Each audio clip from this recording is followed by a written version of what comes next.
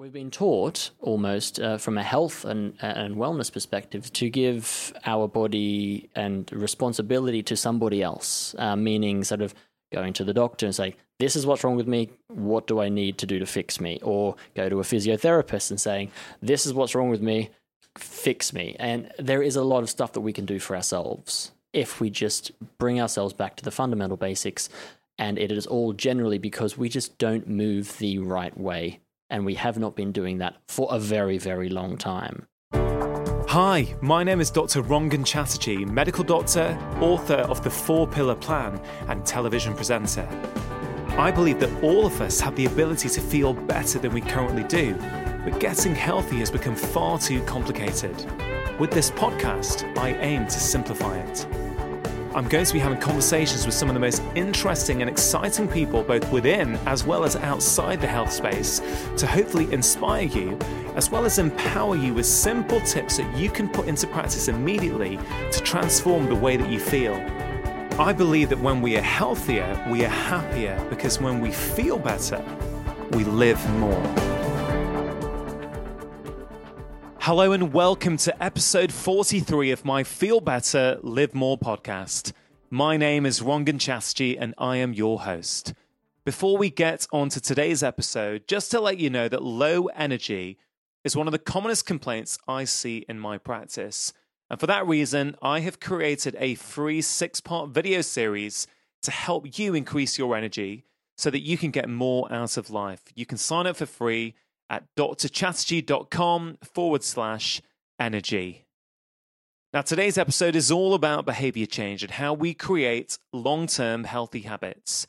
My guest today is David Higgins, someone who has been a personal trainer for many years, but recently has become known as Trainer to the Stars, training all kinds of celebrities such as Samuel L. Jackson, Claudia Schiffer, Colin Firth, and Naomi Campbell.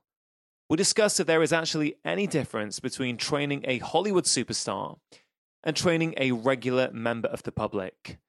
David shares what he considers to be the 3 key factors in making any long-term lifestyle change, the problems of exercising incorrectly, as well as the importance of breathing. I chose this episode to kick off 2019, as I know many of you will be using the new year as a way of kickstarting lifestyle change. I hope you find it useful. Now, before we get started onto today's conversation, I do need to give a very quick shout out to our sponsors who are essential in order for me to be able to put out weekly podcast episodes like this one. Athletic Greens continue their support of my podcast.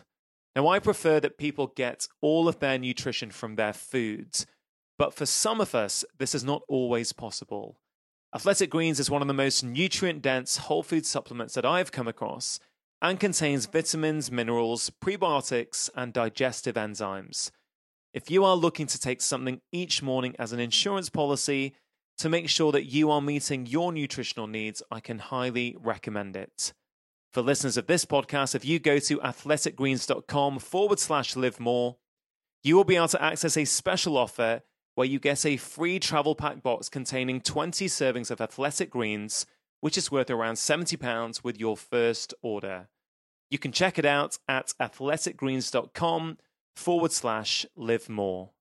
Now, on to today's conversation. So David, welcome to the Feel Better, Live More podcast. Thank you very much for having me.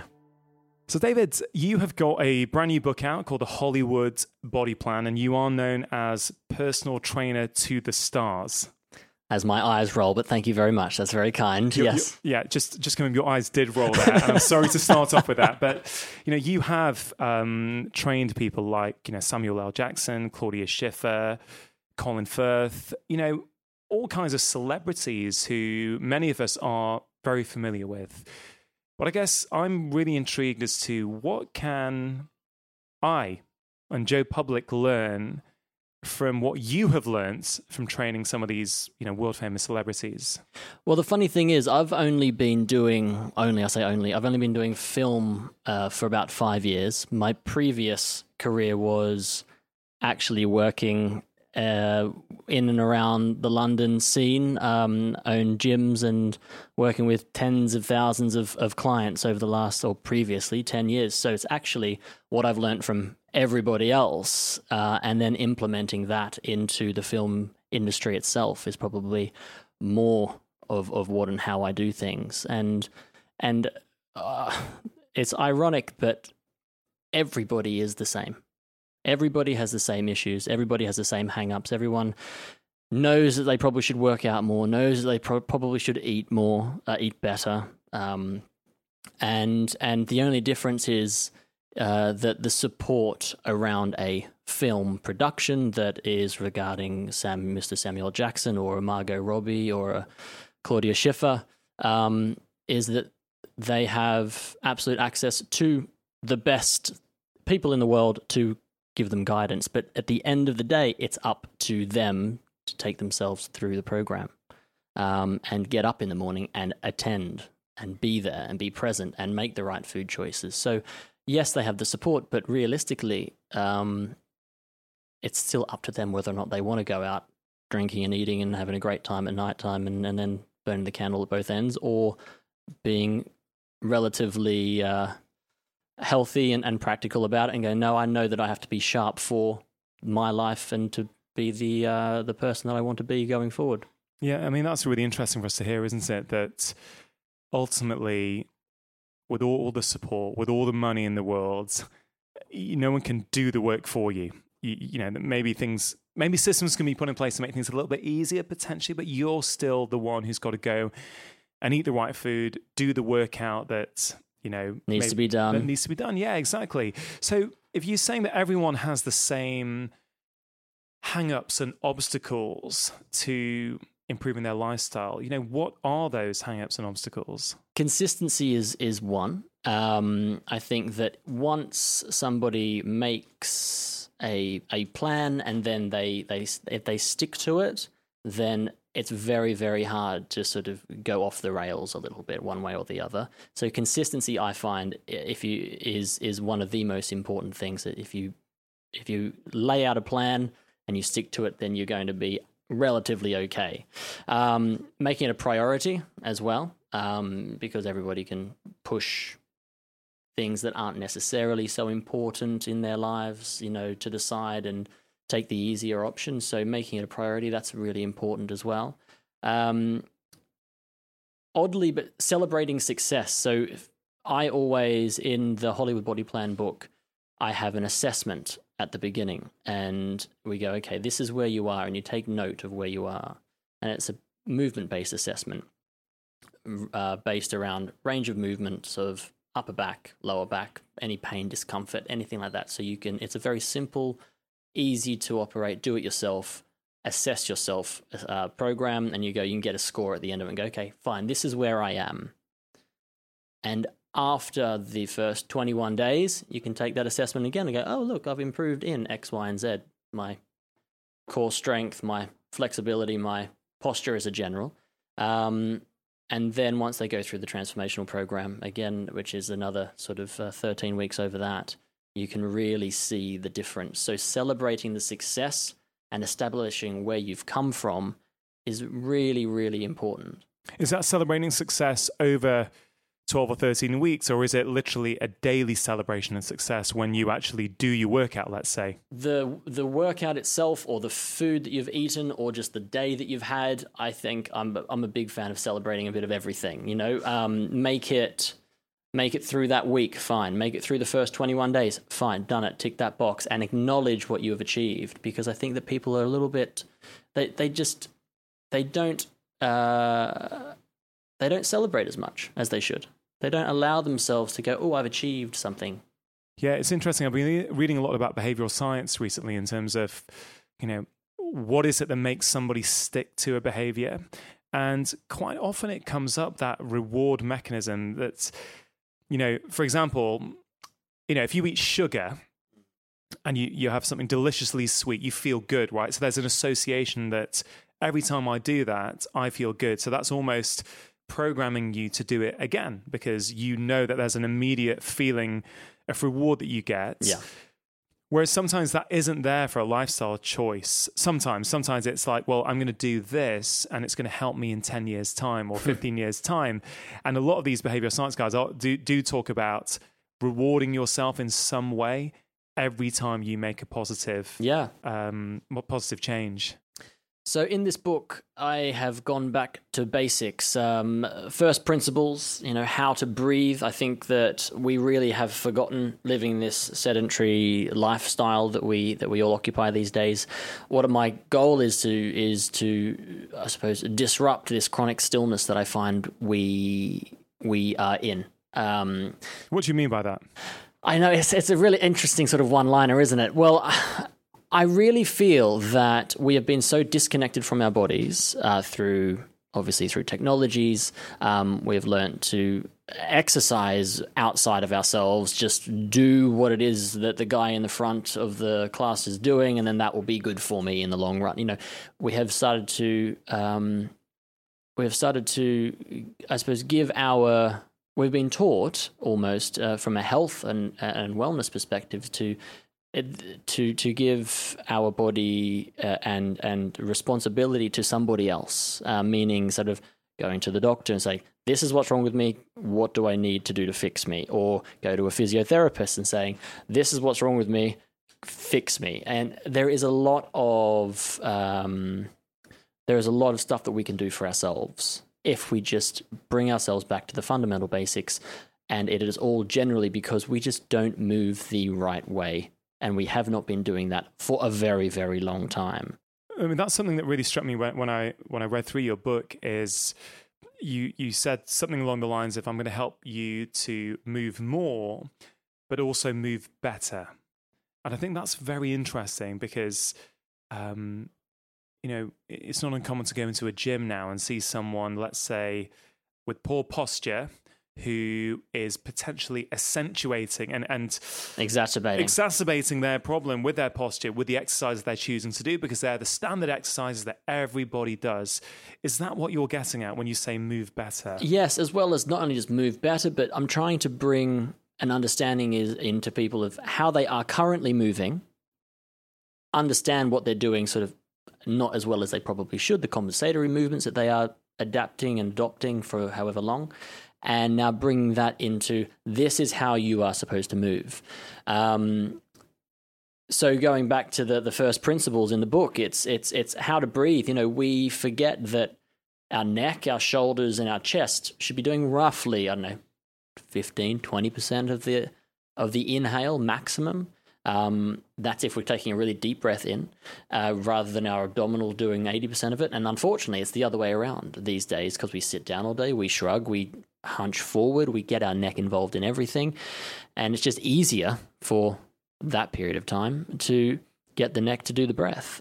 So bringing it back to those first principles of breathing and get the diaphragm actually doing what it's supposed to is really important. I mean, I was struck by that very early on in the book. I think maybe right at the start you talk about breathing, and that surprised me because I also agree that breathing is very, very important. To live. To live, yeah. Yeah, so we can all breathe. Yeah.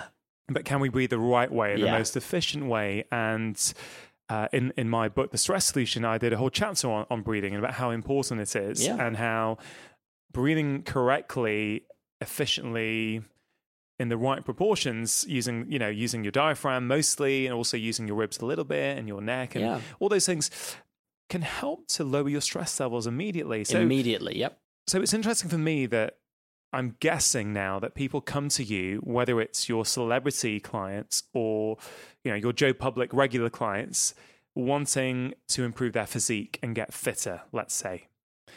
Do you talk to all of them about breathing? Yeah. You have to pepper it in a little bit. Yeah. You can't just bang on for an hour about, now this is how you breathe. Because, oh God, they'll be walking out the door in 2 seconds. So you've got to be, you've got to be a little gentle with it. And also, but with regards to, as a good trainer is somebody who gives the client what they want, but also almost tricks them into training what they need. Sure. As well.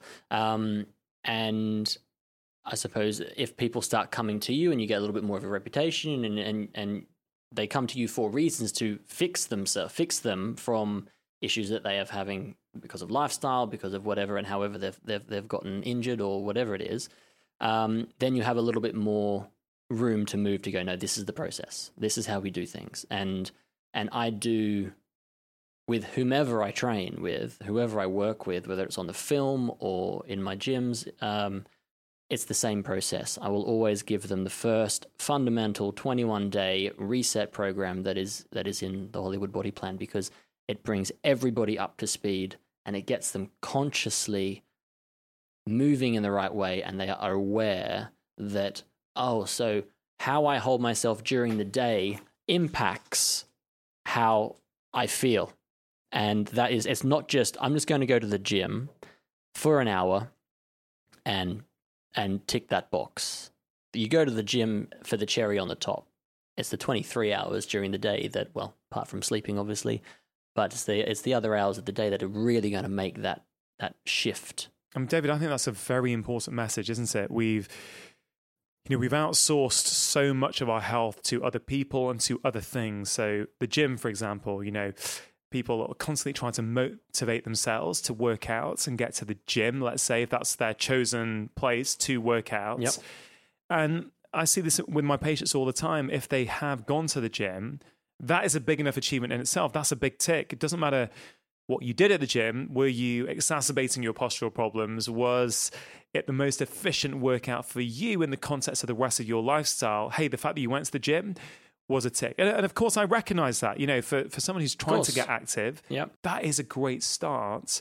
But that's fascinating, isn't it? I mean, what is the right form of exercise and movement for you? So we'll go into this 21-day program that you put everyone on, but I'd love to understand a bit about your journey. I mean, we're sitting here in London, in Camden Town at the moment, having this conversation, but you were born in Australia, right? Yeah, born and bred in Australia, in Melbourne. So how do you get from Melbourne to London? I used to play Australian rules football at a very competitive level, and at about 19, and at the same time I was studying my exercise rehab degree, and I got injured playing football, and I dislocated my shoulder, and I tore my ribs from my sternum, and it was an interesting time as a 19-year-old.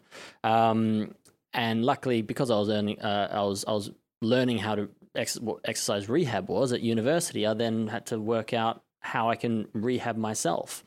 And trust me, going through that process, I understand pain. I understand what discomfort and pain and agony really does feel like, and also to overcome it, and then what you have to do to overcome it. And so I put my learnings, I suppose, into practice. And over a year or so, I got, without having to have surgery, I got back to full range of movement and back playing again.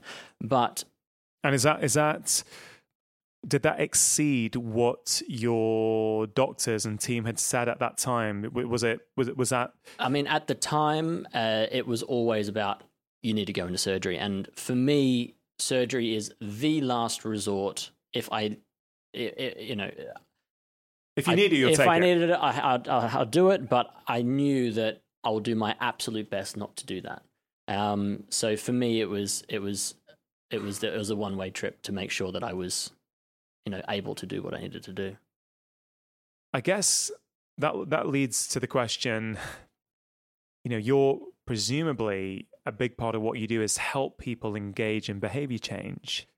And you, like many of us, myself included, had adversity that almost persuaded you that you had to look at things a slightly different way and figure out, what you need to do in your own life to get healthy again.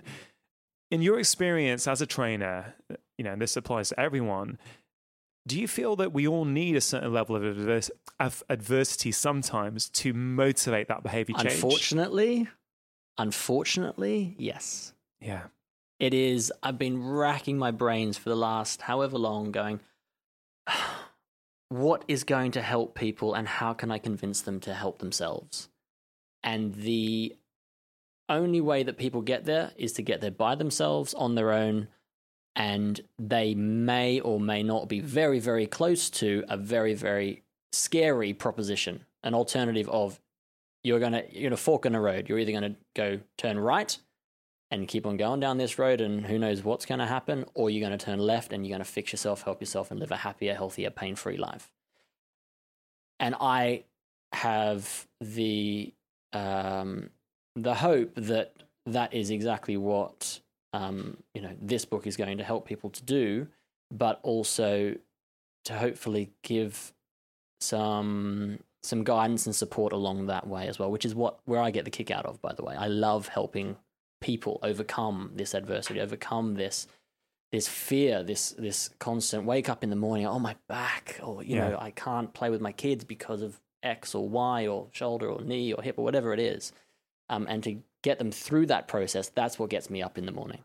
Yeah, no, I very much resonate with that because one of the things I love about my job as a doctor, as a GP, is how can you connect with that person in front of you and inspire them to make change? Because I don't think knowledge is enough for everyone. I think most people now in society know that, they should probably be moving more than they currently do.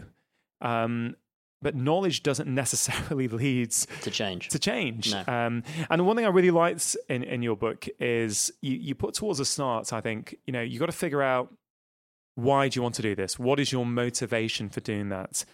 And can you tell me a little bit about that? Why do you think that's so important that someone understands their motivation? I think that if a client comes to me or if they read this book and they go, yeah, you know what, I want to have six-pack and look like an absolute Adonis on the beach, and I'm going to pick up the Hollywood Body Plan. Now, that person will absolutely get some really interesting fundamentals out of this book and that hopefully change their perspective on things. But that person is purely driven through aesthetics. And unfortunately, that's not going to give you the enough motivation to get you past that 3-week, 4-week, 5-week process in trying to change your lifestyle. What will give you that motivation to change the way that you live, the way that you move, the way that you eat, your lifestyle as a general, is a real reason why. And the real reason why is to not just overcome pain, but to live a happier, healthier, longer life so that you can be as active, as switched on, as sharp at work as you possibly can be, to be that person who you want to be. Now, that is a serious goal. That is a fantastic reason as to why you want to change, not to lose weight in 2 weeks. Yeah. And so that's my entire philosophy. We are looking for long-term change. Yeah, I mean, I love it. That's why this podcast is called Feel Better, Live More, because it's not just about, it's important to make lifestyle change because it will help me lose weight. Of course, that may be the goal for someone. Of course. But it's more about that when you feel the best that you can be, I think you get more out of life. You get more out of your relationships, more out of your work, more out of your free time, more out of your holidays, more out of everything when you feel as good as you can. And there was a bit in your book that, in I think page 6, the quote, it was brilliant. The human body is amazing. Just think of everything it can do. It will support you and sustain you if you take care of it. That's why we should treat it like a temple. Instead, most of us vandalize our bodies. We don't carry out maintenance early enough, instead allowing damage to build up by failing to correct postural problems when they first appear. I think that was incredible. It really sums a lot of things up there. And you talk about posture, and I think it's really important because with poor posture, if you do the wrong movements, you can you will, not just can, you will. Yeah, you will make that posture worse. Yeah. But it's as if we wait for pain before we start addressing things. It's like, hey, yes, I'm a bit hunched over, but I'm not in pain, so I can keep going. But at some point that will come and bite you on your bum, won't it? Well, pain is subjective first. So what somebody could roll an ankle and still ride a skateboard and go, it'll be fine, versus somebody rolling an ankle and be, saddled up in their bed for however many. So pain, firstly, is definitely subjective. And that's a big thing, because if you are worried about, I just don't want to hurt myself even more. If you're in that mindset of, I just don't want to do anything or upset the apple cart because I might exaggerate it a little bit more, then unfortunately you're on that negative spiral. Because if you don't do something that you know that you probably should be doing, or if your body will build up these mechanisms, these guards, these different movement programs that will shift the focus, probably unconsciously. So sometimes you might not even realize it. My back's a bit dodgy, I'm going to use the armchair. So I'm going to twist and push my hand down, use the armchair, and lift up that way, as opposed to just standing up straight and using your abdominals to do the job. Those kinds of movements, they really do add up over periods of time until one day you bend down and you pick up the shopping bag, put it away in the shop, and your back goes. And like, Dave, they come to me like, Dave, I don't know what happened. All I did was just go down and pick up the shopping. My back did. I said, well, unfortunately, it's not the shopping bag that did it. It's the 10 years previous that you ignored, for however long. And now you're at a place where you're in pain, you're in discomfort. And the quick fix that we could have probably solved your issue back then, unfortunately, is sort of out the window a little bit now. And so we need to make sure we change the way that you move. Changing and adapting the way that you move, firstly recognizing how you're moving, and then changing it from there. Yeah, I think it's a great point. And so many of us, we need that tragedy to happen, whether it's with our body or our back pain, or a sudden acute bit of back pain where you suddenly can't do the things that you used to do. I think I've said it, before many times, that most of us take our backs for granted until something happens, and then we realize, we use our backs for pretty much everything that we do. I know in me in my 20s, when I had really bad back problems, that was very much the case. And, when I had those back problems, I would avoid movements that exacerbated them or put a strain on them. But I realized that I would do that year in, year out. And before you knew it, I was just avoiding certain movements. And it's only since I properly got to the root cause and rehabilitated my back. Or was it your feet? It was my feet. It was? It was my feet. I told you. It was my feet. It's always, it's most of the time starts from incredible. there. Yeah, I've done a podcast with someone called Gary Ward a few episodes ago in the podcast. And he was the guy who... Arch collapse. Yeah. My right foot was stuck in pronation, so it was very flat. Yeah. And Gary gave me a series of exercises to do.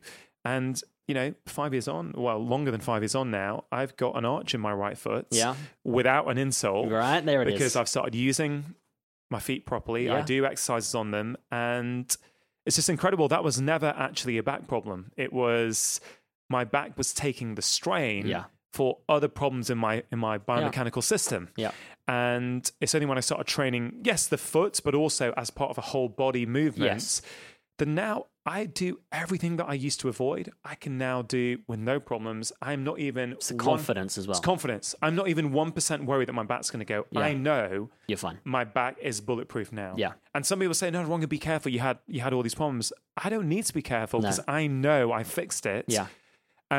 But equally, if you don't keep on top of it, it's not like you have to be mindful of it the whole time, because if you're naturally that way inclined, I could, as long as I keep on top of it, it's like my shoulder, it's exactly the same thing. I know that if I don't constantly keep my shoulder in good position, like writing this book, my God, I tell you what, talking about being hunched over in front of a computer for hours, like just having to reset that whole thing, you really have to be aware. And I've never, luckily from my perspective, my job is to help people and not be at the desk all day. So to sit down and really write for hours on end, for months on end, I really sort of felt what people feel. Why did you write the book, can I ask?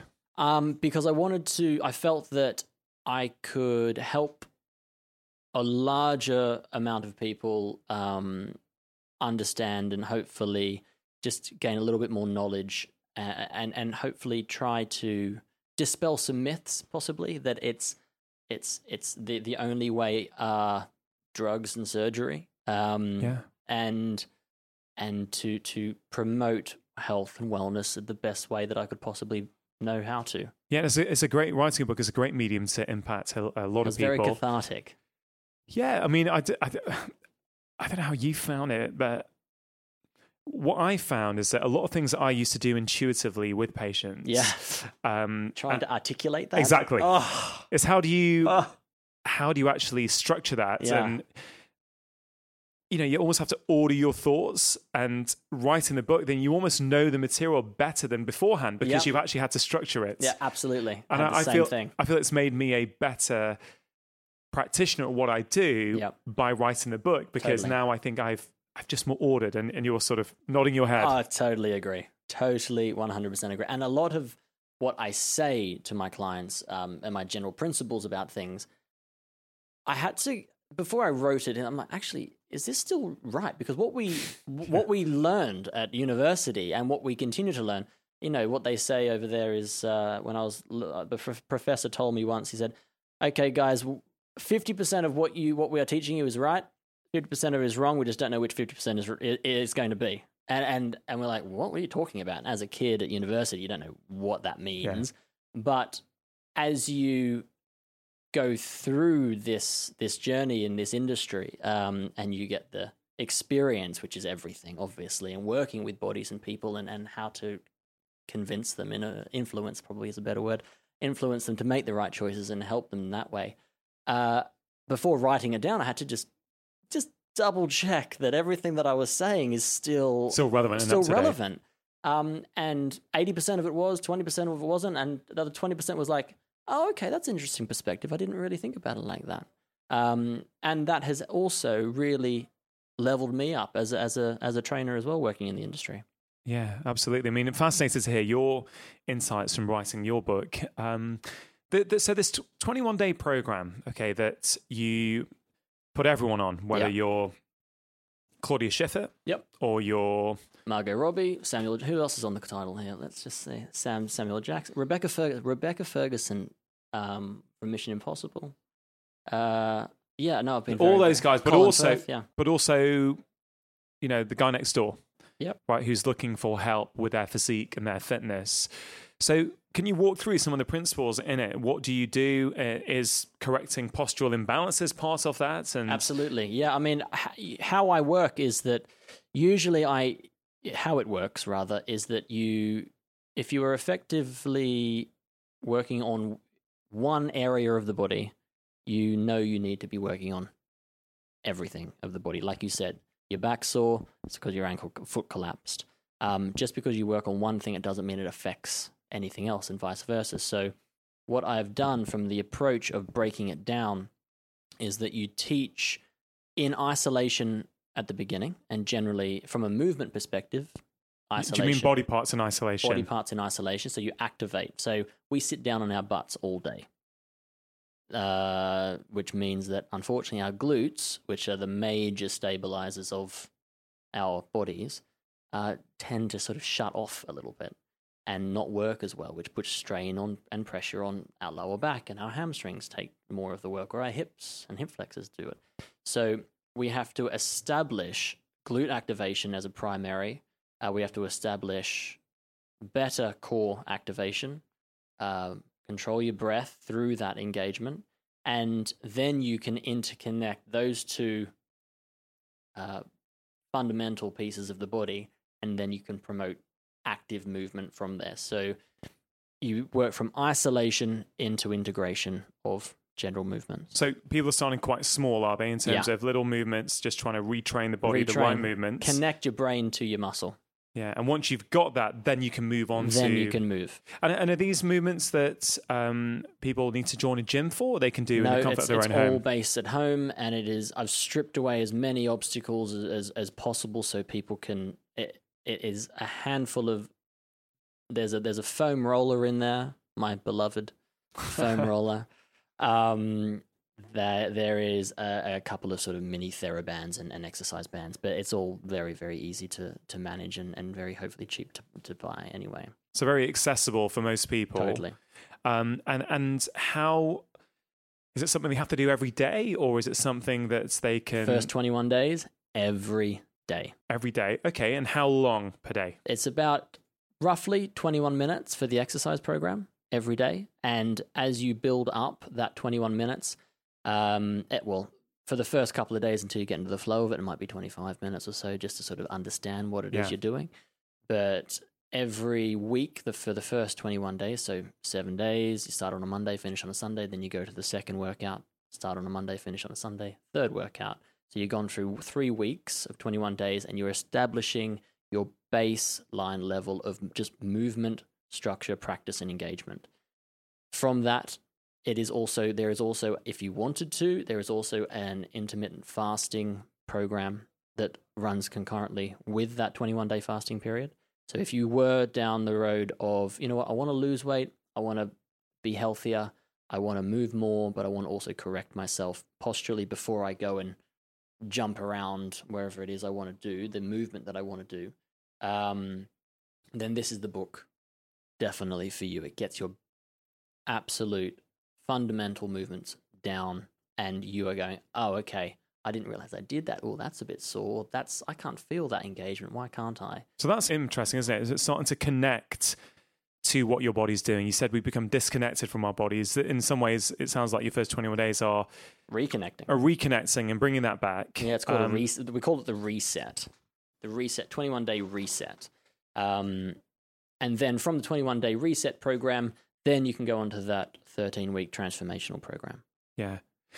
One of the things I noted down when I was reading your book is you spoke about Pilates, and you said that Pilates was great for you, but not perfect. So you pulled apart its philosophy and tweaked it. And I really resonated with that, actually, because I thought, is that something we all need to do to a certain degree? Instead of outsourcing it to somebody else, yes, we need somebody else maybe to teach us some principles, but then we need to understand what works for us and what's not working so well for us. Is that something that many of us can learn from, do you think? I hope so. I mean, just because there is a practice out there, whether it's Pilates, whether it's yoga, whether it's whatever it is out there, these principles, if taught correctly, are just a guideline.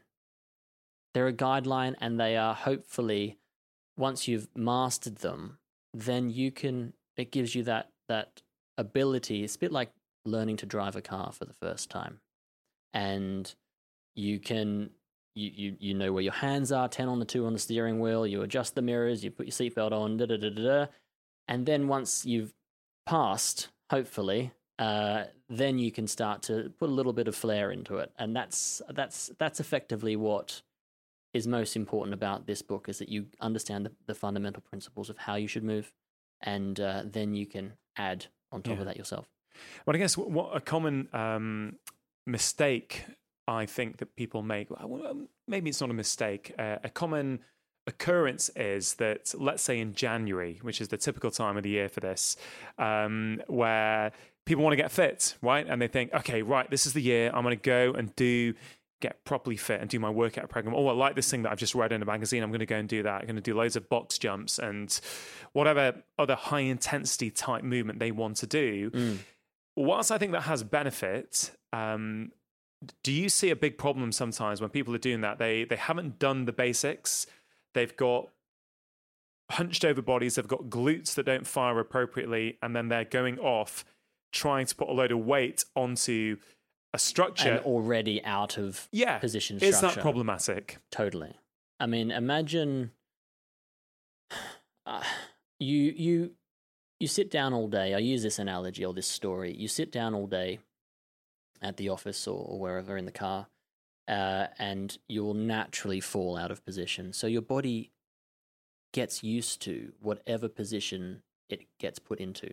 So it adapts, right? It adapts. It adapts positively or negatively. And you get these, and I call them chair-shaped bodies, walking into a gym to do the right thing, to do a good thing for themselves, to feel better about themselves, to whatever it is, to get a good sweat on. And that's all fantastic amazing.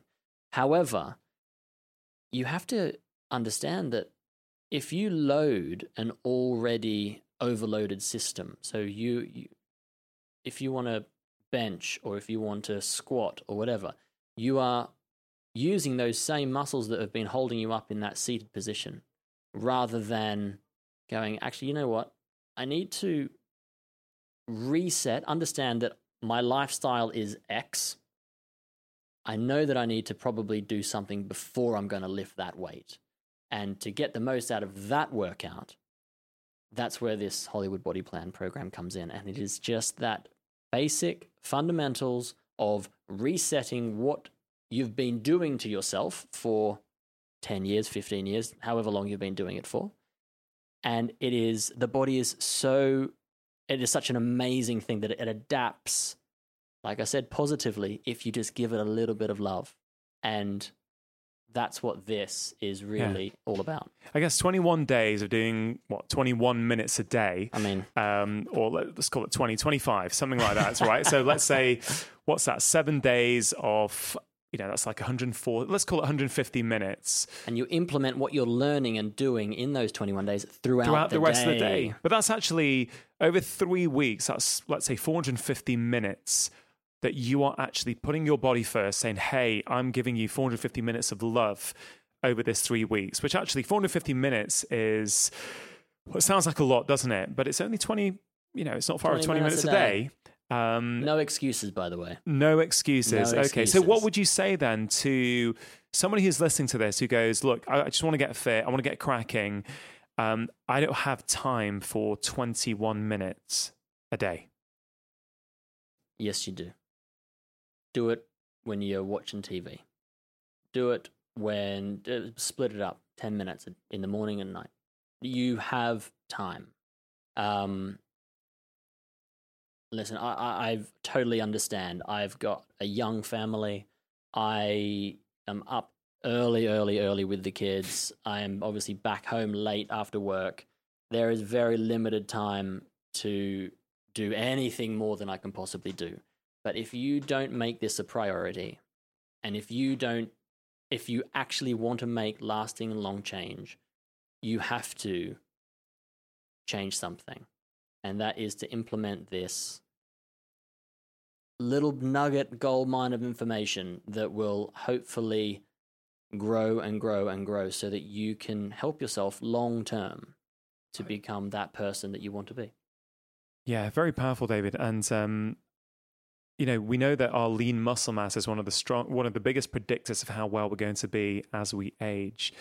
But I think mobility is so important as well, because yes, we're all living longer now, but what are we going to be able to do in those final years, in the last decade, in the last 2 decades? Are we still going to be able to, carry shopping up 2 or 3 flights of stairs? Are we going to be able to pick things up from the floor, play with our children or grandchildren? Yeah. And I think that piece gets missed a lot, which is why I'm so delighted to have seen that in your book, is that whole mobility piece, the whole postural correction piece. It's not just about working out more, it's about working out better. Smarter. And smarter. And of course, some people choose to do that with you, but what you've tried to do is say, well, hey, I've been doing this for a long time, and it doesn't matter who I'm training, whether they're some of the most famous people in the world or some people that we've never heard of, actually the problems are still the same. Yeah. And that, I think, is a very empowering message, actually. The other thing that I thought was very new about what I saw was that you talk about some of the exercises. I think this is after the 21-day plan, but you do some exercises which also incorporate stimulation of the central nervous system. Yeah. Can you explain that? Of course. So there is a whole chapter dedicated to stimulating the central nervous system in a positive way. So recalibrating myofascia. And fascia is, what's the best way to explain it? It has an effect. It affects everything.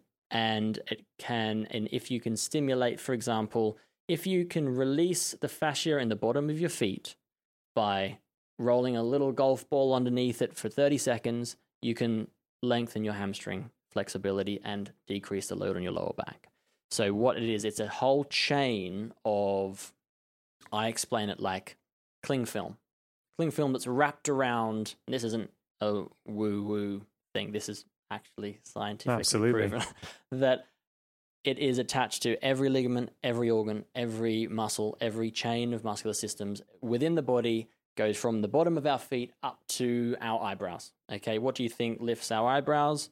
That's, attached to at the bottom of your feet. And if you roll and release the fascia at the bottom of your feet, sometimes you'll see and find that their headaches start to dissipate and go away.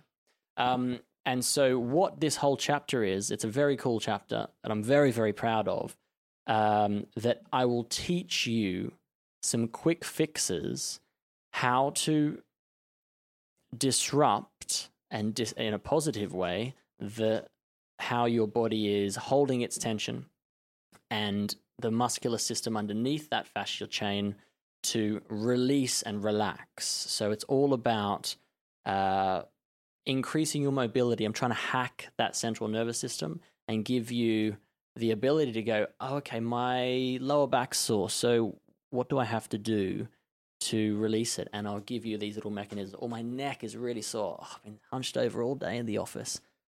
You know what I'm going to do? I'm going to self-massage and self-correct. And it just is very, very powerful stuff. Yeah, and it's great that you're giving people these tools to do without the need to necessarily see you. They can apply these tools at home.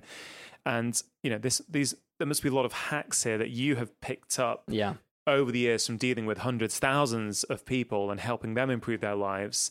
You're able to give some of the best bits of that for people, which is fantastic. Running. I want to talk about running. Okay. Because I've had a few guests on the podcast who have talked about how running has changed their lives. They just find it incredible. I spoke to someone called Vassos Alexander, William Pullen. They've got some really profound stories about how running improved mental health, the way they feel. It's had positive impacts onto many other aspects of their lives. And those podcasts always do really well. People like them, but there's always a few people who will comment saying, look, that's great and brilliant for him, but I can't run, or I need to be careful about running because I've been told it's going to affect my joints as I get older. And you talk a little bit about this in the book, don't you, about running? Mm-hmm. I mean, I personally am a runner. I love, and I have been forever.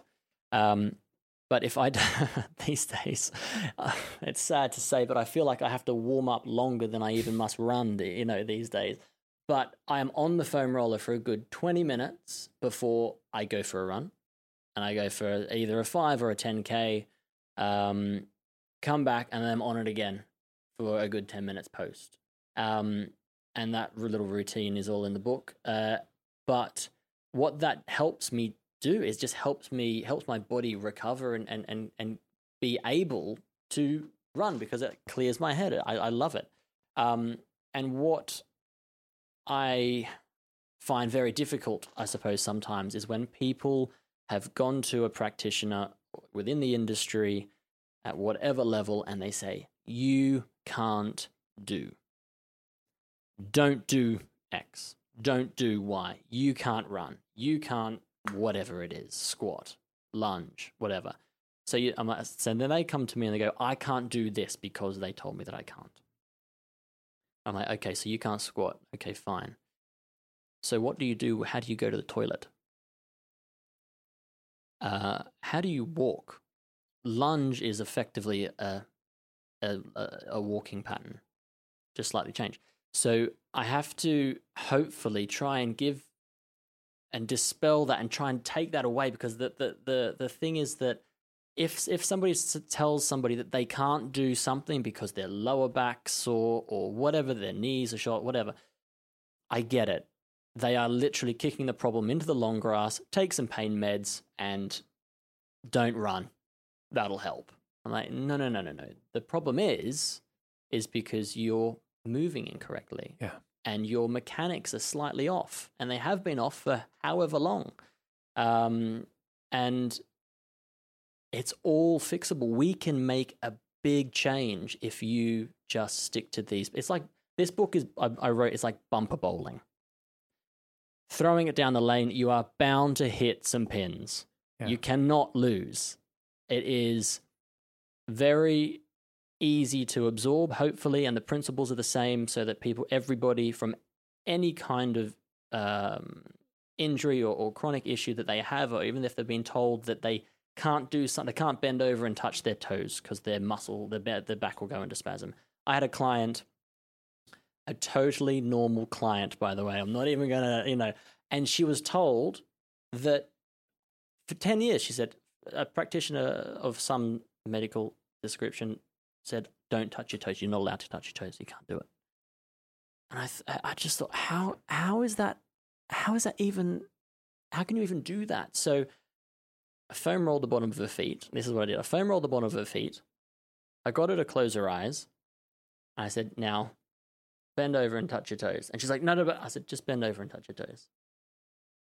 And in the spate of about 5 minutes, she was able to touch her toes for the first time in 10 years. And she was like in tears. She had no idea that just from some foam rolling on the bottom of her feet, some hip mobility exercise, some core activation, some glute engagement, which is all in the book. Yeah. It gives them back this sense of just freedom and life. And I'm like, oh my God, I can't believe I haven't been able to, I thought that I couldn't do it. Freedom and life. That says it all really. It gives, got intense then. Sorry, Els. I know, but it's important. And I think it's hopefully really empowering and inspiring people to go, well, hold on a minute. Now, of course, some people may have got an issue which actually, for good reason, they're not allowed to do something. I'm nodding my head here. Yes. Yeah, and we get that. But I agree with you that many people are told not to do things. And actually, you're just treating a symptom by not doing that thing. Sure, you're not exacerbating that, but you're not exploring, you're not allowing the body to heal and recover. If I think back to my 20s when my back was really bad and I literally went around to every single therapist who I could think of who might help me. And some of them would give me short-term relief. Quick fix, yep. But then... That's in the book too, by the way. You can do that. But then within a week or two... Of course. It would come back because I hadn't addressed the underlying movement pattern that meant that my back was taking the strain. So what's really interesting, I actually have taken up running in quite a big way this year. I say a big way. I started off doing the park run with my son and my daughter on a Sunday morning, which is just 2K when I do that with them. Love it. And over the last few months, I've started doing the 5K on a Saturday morning, again with my son, and I enjoy it. But I know in my 20s, I could not have done that because my back would have started to play up. Now, why is it that I can now do it? It's because I've done the work at addressing the imbalances, the 5 minutes sometimes a day. And that's for what it was for me. It was 5, sometimes 10 minutes a day if I had more time, on my feet, on my hips, getting them moving. And now my biomechanics are so much better that I can run, I can put load on my body, and I'm not getting any back pain. And how much older are you now? Yeah, 15, 20 years older, exactly. You don't look it. We don't have to go exact, but I think that's a really powerful story there for some of us that, if your knees hurt when you run, sure, maybe you've got osteoarthritis, but maybe it's because... Most likely. Yeah. At least try. Yeah, maybe your feet aren't firing properly. Maybe your glutes aren't firing properly. Maybe your hips are tight. Yeah. And therefore, when you run, you're putting more load on an already imbalanced system. Yep. And therefore, your knees hurt. Whereas if you maybe do your 21-day reset program and spend a bit of time trying to correct some of those imbalances... you'll be able to run. You'll be able to run. And I think I would certainly encourage people to try. It's a bit like a car, isn't it? In some ways, if you're, I don't know, let's say your car has got, or you're on the left side, both tires are a bit flat. Then if you keep driving, if you put a lot of load, a lot of speed or a lot of distance on, you're going to wear out the car a lot faster than if all 4 tires were equally pumped up and imbalance. It's probably not a perfect analogy. I've got another one. Hit me. You ready? Okay, I love analogies too. It's a bit like brushing your teeth. Okay, if you don't brush your teeth for a couple of days, okay, you can probably get away with it. But if you don't brush your teeth for a year, or 2 years, or 3 years, or 4 years, or 10 years, then they're going to probably fall out of your head. And if you don't look after them, then that's exactly what happens. The body just is like, well, if you disrupt this plaque on your teeth, the by flossing and brushing, then guess what? There's not going to be a buildup. But if you really just give it a couple of minutes a day, just get it in there as a habit, and your body and your teeth will love you forever. Yeah. Yeah, I love it. I think it's a really, really nice analogy. As we're coming towards the end of the conversation, David, before we get to the final question, I'm interested. You mentioned that you have got a young family. You've got boys. 3 boys. How old are they? 6, 3, and 1. Okay, so very in a busy time, let's say. You've got a busy job. Don't know what you're talking about. You've got 3 young kids. So how do you stay motivated, and how do you fit in time in your already busy day to work on your own body? First of all, my reason why I do what I do is not only because obviously I love it, but the reason why I do what I do is because I love being in the climbing frame as soon as I walk through the door. The boys just, run and jump, and we play, and we have a great time. We have a wrestle, and we roll around, and just that for me is my reason why currently. When they're older and teenagers, I'm sure that might change, but for now, that's my reason. And if I don't look after myself and make time for myself, whether that's at home and do some basic fundamental programs like that I have in my book, and or the general workout, doing some Pilates or some yoga or whatever, some lifting some weights, whatever it is, I know that I cannot be my best self for those kids. It's a bit like putting your what is it when you're in an airplane? Put that mask over your face first before you look after everybody else. You can look after yourself a little bit as well, and it is just a part of my day. It is not I should do. It is just you've built it in. You've built it in. Yeah. Yeah. Wow. So you've got a powerful why, and certainly I know for me, as a father of kids who are a little bit older than yours, well, not all of them, but 8 and 6 are the ages of my children, and they've been a very powerful motivating factor for me. I must say, again, my why has changed since I've had kids. It is now very similar to yours. I love being able to do the things that they do. I love watching them move and think, wow. The way the kids can just drop into squats. Yeah. I just marvel at it every time. Literally, my son's tired of me telling him, I'm like, wow, that's an incredible squat. Isn't it? And it's just perfect. Just perfect, straight back, no tightness. Whereas daddy's trying to get into it. I can do it, but I'm, as he knows, I'm currently working on my squats to improve it and make it easier. And so I do little things like when we're playing cards or if I'm playing chess with them, I'll do it in a squat. Yeah. Kick your shoes off. Yeah, because then I'm playing with the kids, but I'm also working on yourself at the same time. Totally. And it's not like I have to separate that into a different part of my life. No. And I think for anyone who can actually do things like that, as you said right at the start, do the workout while you're watching TV. Yeah. Still watch your favorite show if you want, just do something for yourself at the same time. Yep. Well, David, look, I've really enjoyed the chat. Thank you so much for making some time. I know you are on call for, I think, a film set at the moment. So you've come out. No one has interrupted us, which is brilliant. The goal of this is to inspire every single listener to become the architects of their own health. And I always like to leave the listeners with some tips that they can think about applying immediately into their everyday life. I wonder if you had 3 or 4 tips that you could share with the listener that might inspire them to get going. Of course. The most important thing that I will always try and promote is correct posture. So we can correct our posture anytime, whenever we think about it. So throughout the day, if the phone rings, sit yourself up, chin tuck. And how I position the head, the body follows the head in so many ways. But in regards to posture, if you reset your head, generally your shoulders will sit back and down and you'll sit a little bit more taller.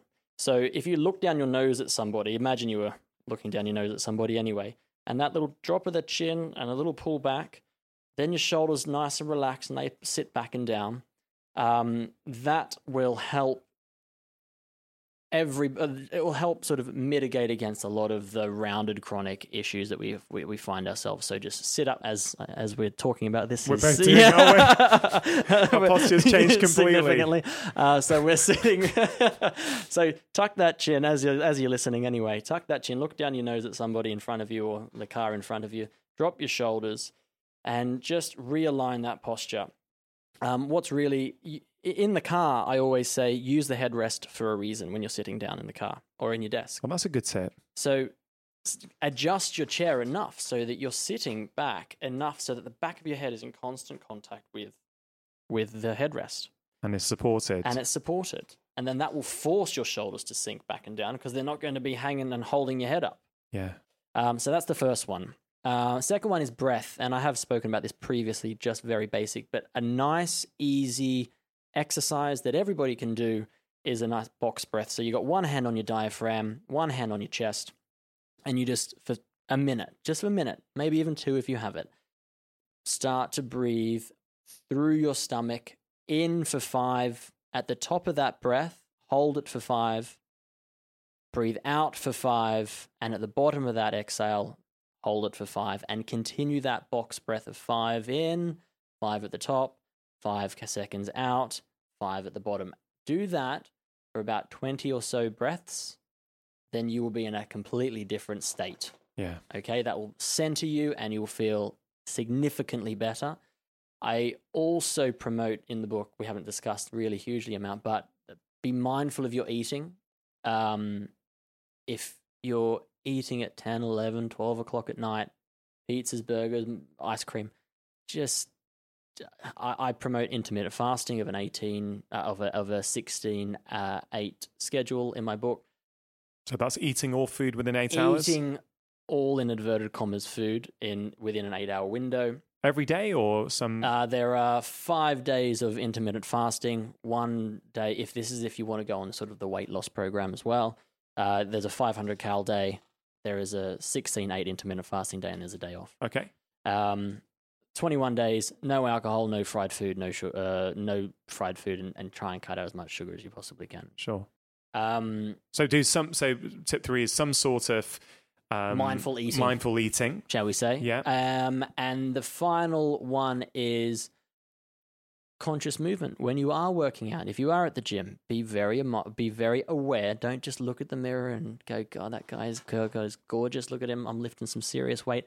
Look at your form. Drop that chin, pull those shoulders back, drop the rib cage, engage that core, get your glutes firing, and be really conscious on what it is you want to achieve that day when you are moving around.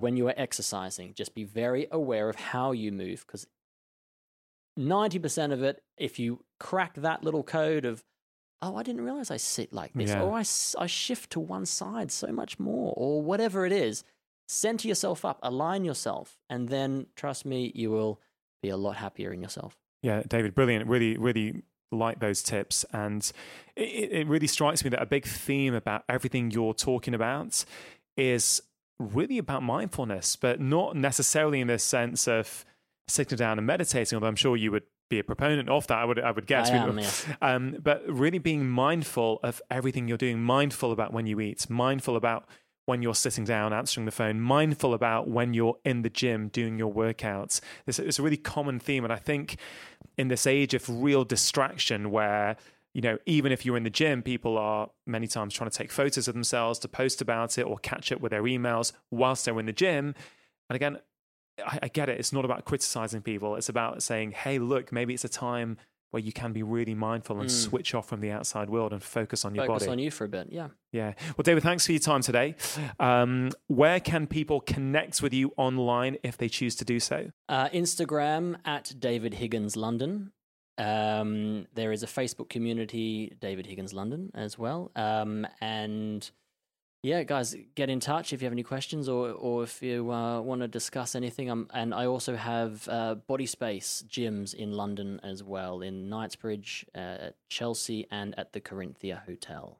Fantastic. Amazing. Well, in the show notes page to this episode of the podcast, which will be at drchatterjee.com/Hollywood, I will link to all of David's social media handles, to your gyms, anything else, any exciting things online. I'll link to them all there. And you can also purchase the book from that page. David, hope to have you again on at some point in the future. Thank you very much for having me. That concludes today's episode of the Feel Better, Live More podcast. I hope you enjoyed the conversation and that it has left you feeling inspired, about what you need to do to get the most out of the year ahead. You can check out the show notes page for the podcast at drchatterjee.com/Hollywood. Do let David and myself know what you thought of today's episode by tagging us both on social media. In fact, why not take a screenshot on your phone right now and share it with your friends? If you regularly enjoy my weekly podcasts, one of the best ways to support it is to leave a review on Apple Podcasts or whichever platform you listen to podcasts on. These reviews help to raise visibility of the podcast, which in turn helps me to attract better guests. On today's show, David and I spoke about a few ideas that I write about in detail in my brand new book, The Stress Solution. I discuss how exercise can be an excellent way of de-stressing when of the right type and in the right dose. However, many of us are not thinking about the right type and intensity of exercise in the context of our wider lifestyles. I explain how you can do this in my book. I also have a whole chapter on the importance of a regular breathing practice to help manage your stress levels, and have put together a breathing menu full of many different techniques so that you can choose the ones that appeal to you. The Stress Solution is available to order right now in paperback as well as on audiobook, which I am narrating. All the international book links for my book are available at drchatterjee.com/book. That's it for today. I hope you have a fabulous week. Make sure you have pressed subscribe, and I'll be back next week with my latest conversation. Remember, you are the architect of your own health. Making lifestyle changes always worth it, because when you feel better, you live more. I'll see you next time.